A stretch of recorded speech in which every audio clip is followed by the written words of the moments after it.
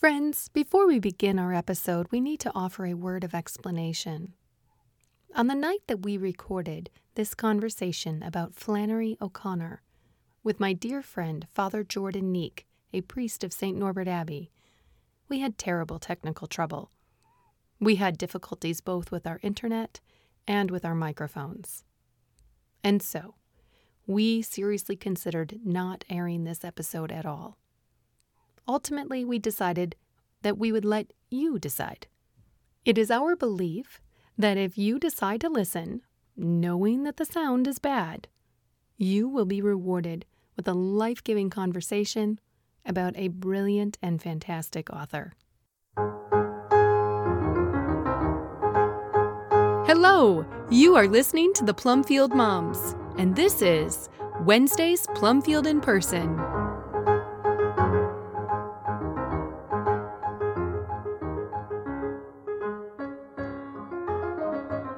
Hi, I'm Diane Pendergraft, and I'm here with Sarah Masaryk for an interesting discussion of Flannery O'Connor, and she has a guest with her today. Diane, I am so happy to have my dear friend, Father Jordan Neeck, a priest of St. Norbert Abbey, here with us again today. And today we're going to talk about Flannery O'Connor. We read Flannery in our Tuesday Night Classics Club, but just like when we discussed Frankenstein, Father and I have done a lot of work with Flannery O'Connor together before we even read it in our Tuesday Night Club. So we're happy to have Father here. Thanks. Great to be back on the podcast. I think it's only fair to tell you that I don't have much Flannery O'Connor in me. And I have noted that in like most of my short story books that I have around the house, you find A Good Man is Hard to Find. And that's not all I've read, because of course you gave me the list. But I think that that's probably what most people get if they have a smattering of short stories. Tell me about how you got interested in her and decided to do this for your book club. Well, Father, did you read Flannery before we read it together? I read a story before we read it together because one of my confreres, Father Matthew, said every Catholic should read Flannery O'Connor. And I'm like, well, he's really smart. So, I'll ask him, like, what story should I read? So Father Matthew gave me his collection of short stories of Flannery, and he said, you have to read A Good Man is Hard to Find. There you go, Diane. And so I read it, and I came back to him, and I said, yeah, I'm very confused on, the misfit and grandma, and and I gave some explanation, and he looked at me and he said, yeah, you did not understand what she was writing. And then he took the book and put it back on the shelf. Oh, no! And so that was my introduction to Flannery, where I go, she's a really complex author, that she's not simple. This isn't a person, that you just easily read. This is a deep person that you need to spend time thinking about. It's like Frankenstein, and yet completely opposite.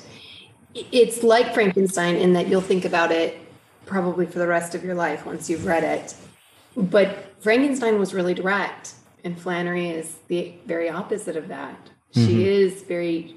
Her stories are shrouded in mystery, and they're pregnant with symbolism, and it takes a while to really unlock her.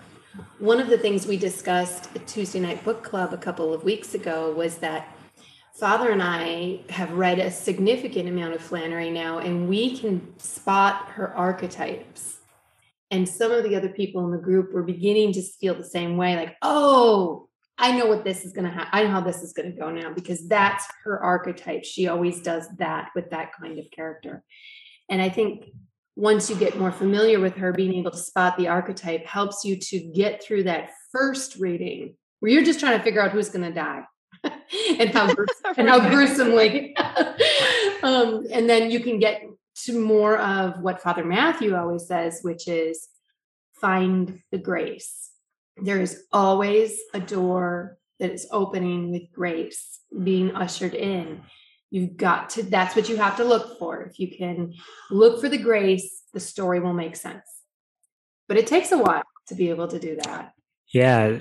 When we first started using this together, I had to read the stories 3 times to finally figure out, well, what is being communicated, because I knew also from my conversation with Father Matthew that he said everything is important in which he writes. And so sometimes you're trying to take a scalpel right away and be like, okay, is this important? Is this important? Is this important? And then you get lost, right? You get lost in the forest. Forest for the trees. Right. Yeah. And after reading the first few stories several times again and again in a sitting, you take a step back and you're not analyzing everything, but you know some things are important. Like last night or this most recent book club, we read Geranium, and I go, I wonder if that geranium is some kind of play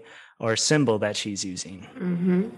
And that was interesting. So when we walked into book club, my children were with us and they went down into the basement of our friend's house. And as we're walking in, Father Jordan says to my son, Michael, what is the origin of the geranium? Where does it come from? And so he went into Latin, of the word, the origin of the word he went into. And I go, no, not that. Well, where is it from? Where's the actual flower from or plant from? And so then tonight, in preparation for this, Father came over for dinner with another friend of ours who's in book club. And Dan made the point that geraniums historically were planted in graveyards next to the graves of fallen servicemen. They're hardy, and they were typically red geraniums, and they marked the grave of somebody of military rank. And so they became so popular that they ended up being, used by cemeteries everywhere all the time. But knowing that the geranium and Judgment Day were both Flannery's first and her last stories, and that when she was writing Judgment Day, she was acutely aware that she was in her final stages, and knowing that this geranium really does seem to signify something intentional on her part. And I just think of, we all want to be told by Christ, well done, when we get to heaven to receive our reward. And does she maybe think of herself as a soldier for Christ? And that is why the geranium perhaps was the flower or the motif that she used. Yeah, wow. So unlike the two of you, that was not my first story. My first story of Flannery's was Revelation. Yeah, we read it in Potato Peel Pie way back in the beginning, like in the first or second year of Potato Peel Pie. And I was baffled by it when I read it alone. But once we started discussing it in the threads, we went into this deep and powerful discussion, and we had some serious disagreements. But it was when I realized that there was really something at work in Flannery. Well, and that's something that was interesting in book club, of how many people just really resist Flannery or don't like her or want to throw the book against the wall or just disturbed and bothered. And I find that fascinating, but I think that's also Flannery's point on Bishop Barron's series Pivotal Players. He quotes her, "To the blind you draw big pictures, and to the deaf you shout." And so she's all about disturbing a person's worldview or disturbing their conscience. To those who like rainbows and sunshine, she'll create lightning and thunder. Right. For those who understand what's at work in Flannery, she calms you. What do we always say? That Christ came to comfort the afflicted and afflict the comfortable. And I think that it's a very apt description of Flannery as well. I think that when we can contemplate the brokenness of the characters in the story, we can take solace in the fact that grace is being offered even to them. Even Mrs. Turpin, who is a warthog from hell, according to the character in the story. Mary Grace. Right, there's a play on words there. 100%. That even Mrs. Turpin is still a candidate for heaven because grace knows no bounds. Grace is limitless. and that the Lord will pursue her onto her last breath. And so that was what was very unsettling for some of the people in Potato Peel Pie, was that they felt that the story of Mrs. Turpin, they felt that she wasn't redeemable, and that it was wrong for Flannery to be unclear about Mrs. Turpin's spiritual future, which I think, what human on this side of heaven could possibly know the state of another soul? Yeah. And if we believe in a God who is fickle, then what kind of nonsense have we subscribed to? So my first story was Revelation, and I was intrigued enough to buy Jonathan Rogers' book, The Terrible Speed of Mercy. And he allowed her to tell her own story. He quoted heavily from her essays, which are compiled in the book, The Habit of Being, and her letters and her prayer journal and her stories. And then specifically in the letters, how she said, what she says to her friends about what she was doing in the stories, and having that resource be a guidebook into Flannery for me, it was the decoder ring. When I read A Good Man is Hard to Find, I'd already known the ending because Jonathan Rogers had told me, and I was glad. I was glad to know. Short stories are different. They're not my favorite because you get all involved in them, and this intense thing is happening, and you get into the characters, and then you're done. And I think, wait, I wasn't done reading, but the story is over, and that's not my favorite thing. And another thing that I don't really appreciate a lot of times is when it is that hard to figure out what just happened. I don't mind being challenged, but when it's really obscure, it's kind of like, what was that for? So short stories are a completely different kind of thing than novels, obviously. Some of it is, you were saying something about, not being extra words and that kind of thing. That's part of a short story, is you don't put anything in. Oh, you were talking about trying to find what matters. In a short story, a good writer, there is nothing that doesn't matter. Right. So I guess if you just come to Flannery and you're not a short story reader, you wouldn't already know that. But there shouldn't be a lot of fluff in a short story, because the point is to get the point across. In as creative a way as possible. Yeah. Yes. And so sometimes I don't have a lot of patience with a writer who's too tricky. Well, I would say there's maybe two things. The first is that our Lord spoke in short stories. His parables were never long. And I think that the mind is made for short stories, or else our Lord wouldn't have used them.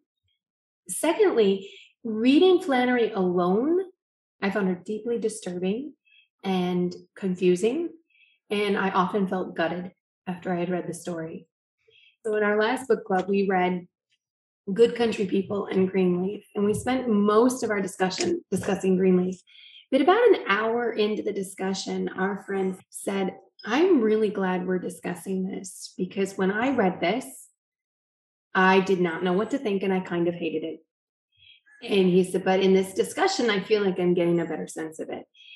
And I said, it's interesting, because I read Greenleaf. I said, I put the book down. I was just mad. I was just like, I don't even understand what happened in this story or why it matters. And I'm just mad. And I got to club and I'm like, no, that was great. Yeah, that was great. But what about this? And what about that? It's just amazing that the power of community, for me, changes Flannery. It becomes alive and dynamic. Right. And I think that's where we're not meant to be alone as well. We're meant to be in community. And so one of the beauties then of Flannery is the invitation to meet and gather and to discuss ideas. And so the story itself that she writes, I wonder if she had in mind of, right, people should be engaged in talking about these, not sitting with themselves, but sharing. And so almost like an evangelization that takes place of going out to discuss grace and ideas. And I think, right, in our community, everybody finding Flannery disturbing, bothersome, disgusted. I think in our world today, we fail to recognize that God is at work even in the worst moments of our lives, or the most worst moments of our culture or history or society. And that Flannery brings out that God is still at work even in these acts of evil. And so don't fall into despair, but right, the evil characters that she has are ironically communicate God's grace. Even when he seems hidden to us. Yeah, even when he seems hidden to us. When we can't find him in the chaos or in the darkness, he's still there. And I think that our job is to always seek him. And I think we know that from Job. And we know that in the Garden of Gethsemane that our Lord cried out to his Father. I think Flannery understands those passages of scripture particularly well. And that God can use bad things for his good. Yeah. Having read most of these pretty close together, what seemed to jump out at me after the last few was that it's also about people who they don't think they need God because they have religion. And so they each have their code that they live by, and they call themselves Christians, but at the same time sort of scoffing at being Christ-like. Right. So they feel like good people, so they don't need any help with that. And it just seemed like there was a lot of people like that, because some of the worst people, when you get done reading the stories, you go, man, she was really racist, or she was really proud, or whatever it is. But each of those people thought they were acting properly because they were living by their own code. And so who needs God? You're exactly right about that. So Diane, I completely agree with that. Father and I have several texts of Flannery, but one of our favorites is that Bishop Barron has compiled a collection of what he calls Word on Fire classics, which are classics that are particularly edifying for us to read. So in it, you'll find St. Augustine's Confessions, and you'll find Thomas Merton's Seven-Storied Mountain, St. Ignatius's Spiritual Exercises, G.K. Chesterton, things like that. And Flannery O'Connor was one of the very first volumes he published. And in it, there'll be a short story, and then there will be a couple of letters that she wrote about the time that the story was being published or when it was being received. So those letters connect back to the story somehow. And then there's also the inclusion of an essay that deals with some of the themes that connect. So building on what you've just said, there is in her essay called Some Aspects of the Grotesque in Southern Fiction, there's just this incredibly famous paragraph that she's written that we really love, and we think kind of explains a little bit about what's at work in her stories. And she says, quote, "Whenever I'm asked why Southern writers particularly have a penchant for writing about freaks, I say it is because we are still able to recognize one. To be able to recognize a freak, you have to have some conception of the whole man. And in the South, the general conception of man is still, in the main, theological.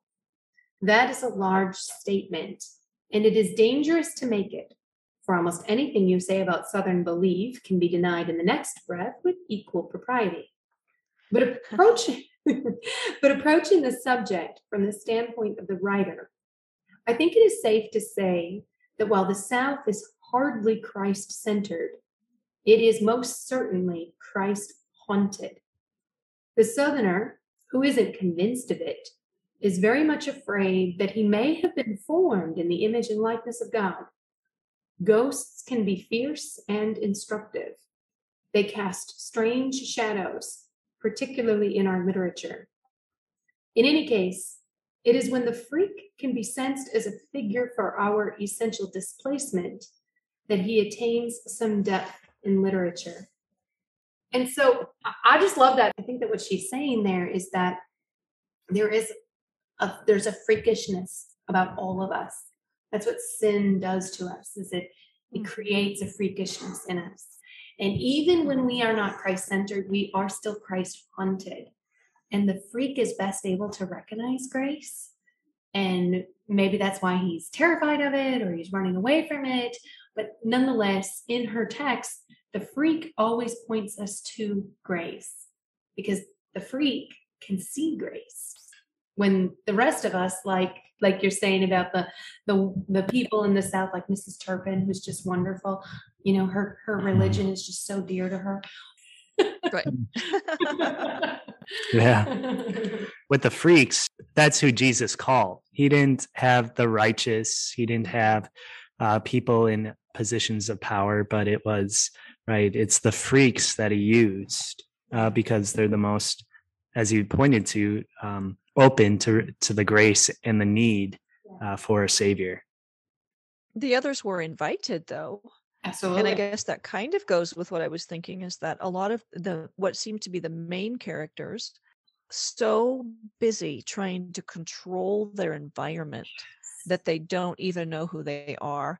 And I think that that's part of what makes us uncomfortable, is that we see little bits of ourselves in there, and they're just carried to the extreme where they're willing to do almost anything, like kill someone, Right. in order to control what they think that they're going to have control over their destiny, if they could just get everybody to do what they wanted them to. And we don't really want to think about how much we're like that all the time. Right. And so a lot of times the main characters are actually the freaks, because they're so distorted by their pride and their desperation for control. Well, and we think about Mary Magdalene, who was this great sinner, or we think about Matthew as a tax collector. These terrible offenders, and yet because of their extreme sin, they were most grateful.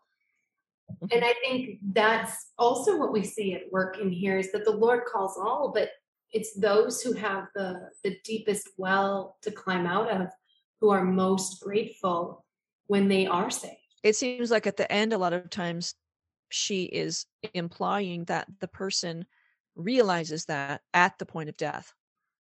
Yeah, we talked about a lot. In Revelation, it seems pretty obvious that Mrs. Turpin has turned that corner, because she has received this revelation. I think it's pretty clear in A Good Man Is Hard to Find that she too, the grandmother, has her conversion moment as well. We were really unsettled in Greenleaf. There's commentary online, and there was discussion in our group. People don't see it the same way. Some people think that she was in a posture of repentance at the end, and others think she was in a posture of defiance. And that's kind of rare for Flannery. Most often, Flannery's characters do accept grace when it comes rushing in. Isn't it Flannery who says that grace is often found at the end of the barrel of a gun? Mm-hmm. Yeah. Did you read Greenleaf, Diane? The one Yes, about- which I thought was funny, because you had said that the people in your group were wondering, why did we read this story that's just about a bull? Yeah. And so I was prepared to plow through that, and then I got done and went, that wasn't about a bull. It's funny because that's what everybody said. Oh yeah, it's about a bull. That was what everybody said in the chat. I'm like, oh, okay. And then I read it and I'm like, what the heck is going on with this stupid bull? But you know what? Father Brad would disagree with you. It is a story about the bull, because he perceives the bull as the Holy Spirit. I don't know how I feel about that. I don't know if I agree with that. What did you think, though? I think it's great. I do like that interpretation or understanding of a symbol, because the bull is present even when she doesn't want it. Mm-hmm. And I saw the end with her getting speared in the heart by the bull, by the horns, as like Saint Bernini's Saint Teresa of Avila with the spear, right? It's a gold statue in Rome, and an angel taking an arrow to her heart, and right, she's in ecstasy because she's in such love with the Lord. That bull's horn is like that arrow going into the heart of, you're going to receive this grace, and it's going to hurt, right? Yeah, the Holy Spirit's going to enter into you, and it will destroy you, so to save you. Mm-hmm. That's one of those things where I would think, I wonder if she sat down and said, okay, I'm going to represent the Holy Spirit with a bull. But you can see things like the bull is not only where she doesn't want it, but he haunts her dreams. Right. Yeah, that was she can't escape him even when she's asleep. No, exactly. He's in her dreams. almost as a voice of prophecy. And the eating, the sounds of eating and tearing. Yeah. Yeah. It just doesn't let you go. Mm-hmm. Flannery knew what she was doing. She was not trying to write a conventional novel or the conventional short story. She wasn't trying to please or satisfy. She was working in a particular way for a particular end, and she knew that it would only have a limited range for audience, but that it would, in fact, be truly authentic if she was left alone to do it her way. It would be really authentic and meaningful to those who were prepared to deal with her on her own terms. Going back to Greenleaf for a second, you said that people weren't sure how Mrs. May ended up. So the very last part, as Mr. Greenleaf comes running out and shoots the bull, and it says she did not hear the shots, but she felt the quake in the huge body as it sank, pulling her forward on its head, so that she seemed, when Mr. Greenleaf reached her, to be bent over, whispering some last discovery into the animal's ear. Isn't that the same kind of ending that more than one person has as they die, is that they seem to be seeing something, hearing something?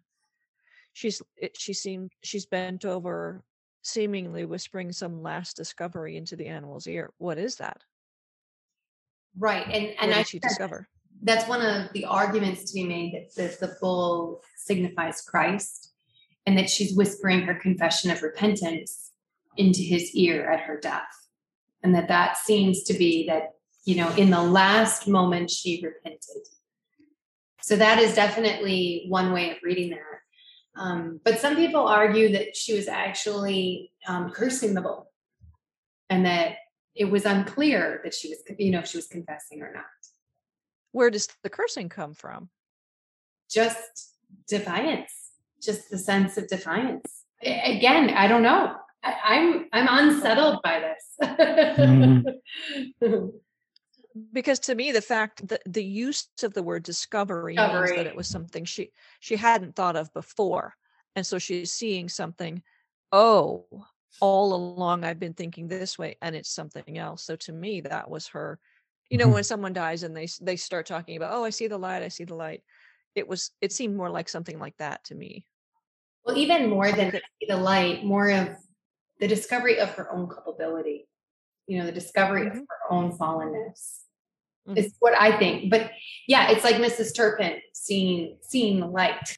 I don't know. I felt like in Revelation, I really understood it. I didn't feel that way at the end of Greenleaf. She does use every word. And where sometimes when you're reading a novel, you can sort of skim over a few things and not lose too much. But if you skim over anything in her stories, you probably did miss who said something or who did something or, what it was about. For how quick, as you mentioned, it is, Diane, that's where, right, everything that is articulated does matter, because you only have so many words to say it. Diane, what stood out to you when you were reading these stories? I think probably that just the people who thought they were the hero of the story were actually the ones who were struggling so hard to be right without doing right. And they have to be brought around to understanding that somehow. And you see, they have to be brought around because of their pride. I would say that pride is the number one villain in all of Flannery's stories. Because of their immense pride, these people could not be reasoned with simply. They had to have a very caustic experience, a very extreme experience. If our listeners have listened to the Hobbit Club episode or any of the other Tuesday night episodes, they'll be familiar with Tim. And Tim always says every week when we're reading Flannery that Flannery just stretches him. Every week, he just wants to throw the book against the wall.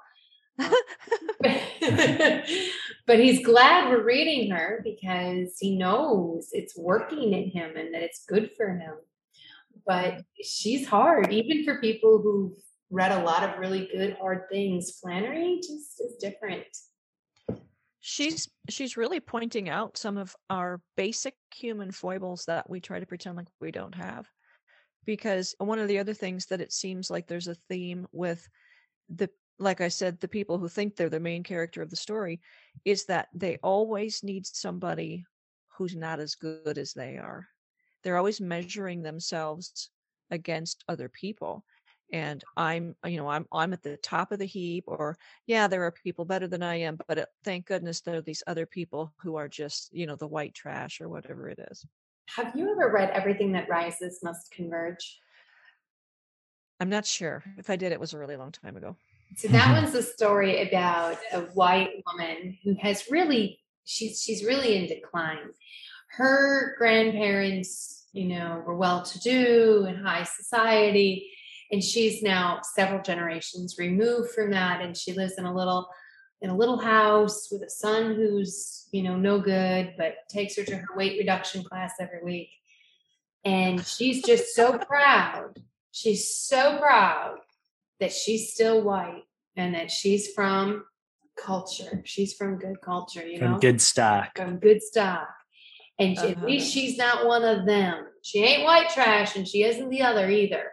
She is genteel. And she has this ridiculous hat. And when she sees that hat on the woman of African descent who is on the bus, she is fit to be tied. That the thing she wants so badly to distinguish herself from is like her. And so she doesn't feel better than them anymore. And she said something to the lady and she got sucker punched. But I think that's one of those things that it's painful because we stop and think, oh, how much am I like that? Even though it's not as obvious as some of these really low characters, it hurts because it's true. Like C.S. Lewis in the Screwtape Letters talking about one of the things that the demons are supposed to do. Wormwood is supposed to distract the patient from the gospel at church and instead draw his attention to the squeaky shoes and the woman singing off key, all the little things. And I think that's what Flannery does so well, is she shows that all those little things, they have a cumulative effect. And so in the case of the patient thinks that he's better. Like that's what the demon Wormwood is doing, is making the patient think that he's better than those other people. But he's not. He has all of his own sins, and the demon is distracting him from his own sin. Well, that's what I think is going on in Flannery's stories, is that these people think everybody else's sins are sins, but their things, they're not sins. And yet what do we see is that character after character has a hard heart and is closed off from grace and is, a hypocrite. And it's quite damaging to their soul. And so they need a baseball bat. Yep. Even the lower characters, each one of those characters has somebody that they have sort of kept down. And those people where you would think, oh, wow, they really seem humble. That does detrimental things to them too, because a lot of them have just said, well, I'm clear down here on the totem pole. I don't really have to do anything.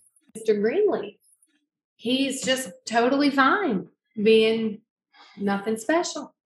He's, in his mind, he's better than Miss May because his son turned out better than hers, but he still doesn't have any need to work, or be responsible. So even the lesser characters in the story, like you say, have their own hierarchy. Yeah. Like, how good are we at getting out of actually doing any work? That seems to be a virtue. I was thinking, and I didn't have a chance to say this at book club, but I was thinking about Mr. Greenleaf's two sons, the ones who the army made. And Miss May doesn't want to have anything to do with them. But yet we keep hearing that she was kind to them when they were growing up and coming up in the world. I can't help but wonder if grace isn't also present there. Perhaps part of why they turned out well is that which was good in Miss May have been communicated to them in some way or shape.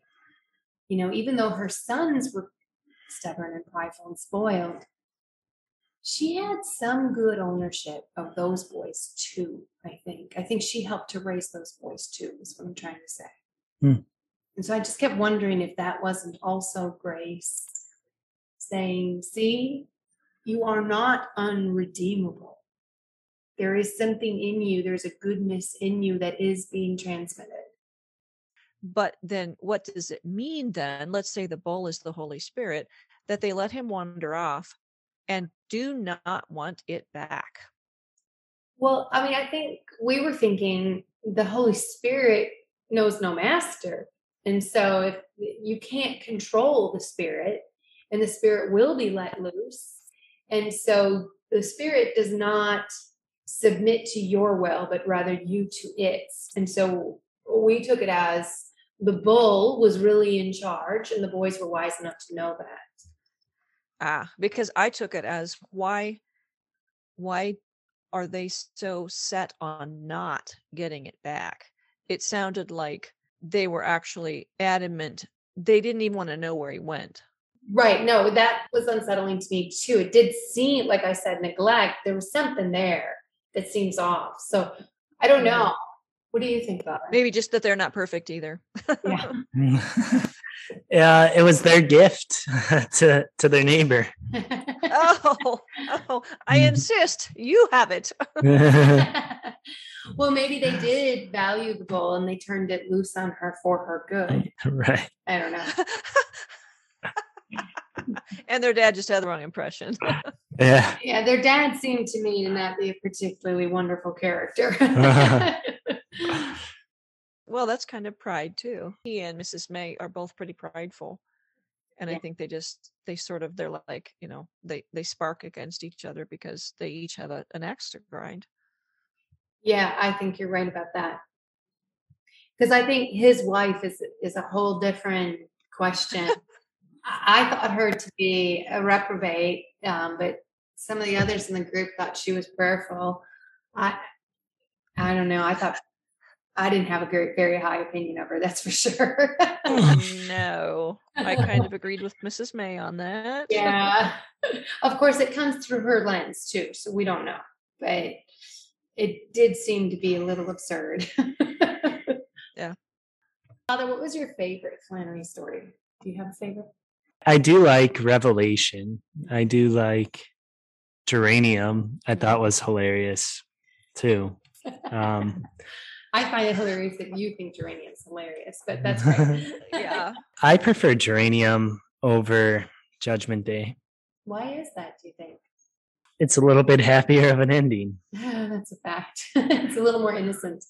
Yeah, and what I find funny is that old Dudley, I just couldn't recognize the similarities of his situation back home in the South and his situation in New York. It's like, your best friend was a black man who lived in the same building as you, but you can't stand it in New York City. Right. And just the beauty and the grace that man offered old Dudley, helping him up the stairs, and then old Dudley's just the shock, like speechlessness. And then the end with the geranium falling off and like his world is shattered, like his worldview, and sitting there and pondering it. I just thought, I'm like, this is brilliant and funny. Well, in it, we talked last night about the fact that when the geranium fell and crashed, the plant was down, but the roots were up. And I couldn't help but wonder if that did not signify the opportunity for new birth, new growth, that those roots would then set up new shoots on top.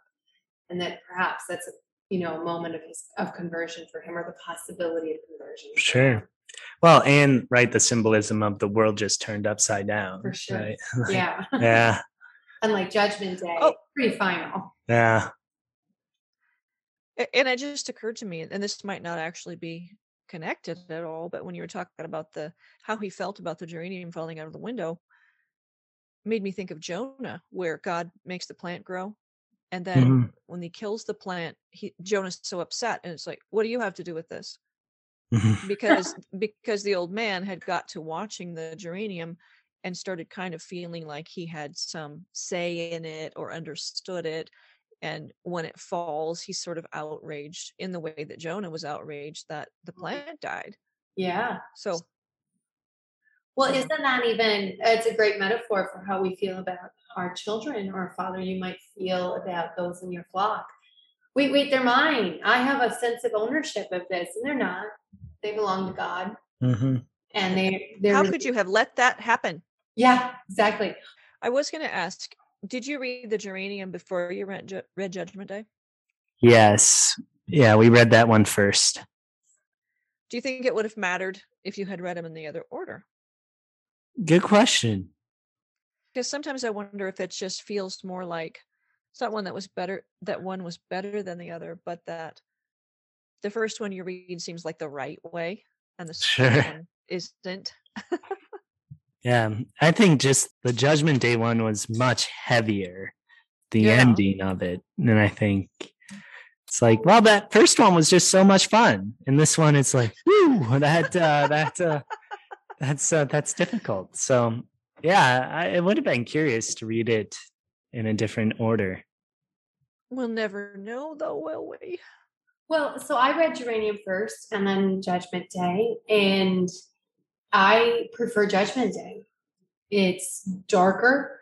It's definitely more macabre, but I think it's more complex. I enjoy chewing on it more. It's definitely depressing, that's for sure. But I also have a little bit of sentimentality towards it, knowing that it was her last. I feel like she's telling us something significant in this one about herself. Mm-hmm.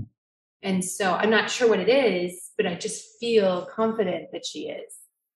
And so my great love and respect for her makes me want to really sit with that one and figure out what it is that she's trying to say. Mm-hmm. So I would also recommend that no matter what your religious creed is, that if you're curious about Flannery O'Connor and you're not going to buy another book, or you've already read a great biography on her, like Jonathan Rogers, but you're looking for something else, the Word on Fire Pivotal Players series. His video on Flannery O'Connor is truly brilliant, and you can sample it on YouTube. Most of it is filmed in her home in Andalusia, and so you get kind of the taste and flavor of Flannery. And we'll put the link in the show notes for people who are curious. I'm glad we did Flannery. I love Flannery. Yeah, no, me too. I'm glad that I finally picked it back up and understanding it now. Well, this was fun, and I think you're right that you shouldn't read Flannery by yourself. So I'm glad that we got a chance to talk about this. So thank you, Father Jordan, for joining us this evening, and thank you both for sharing with me another one of your Tuesday book clubs. Thank you, Diane, for joining us, and Father, thank you so much. I love that we get to keep talking about Flannery together. Yeah. And we'll be happy to have you come back. Sounds great. Thank you.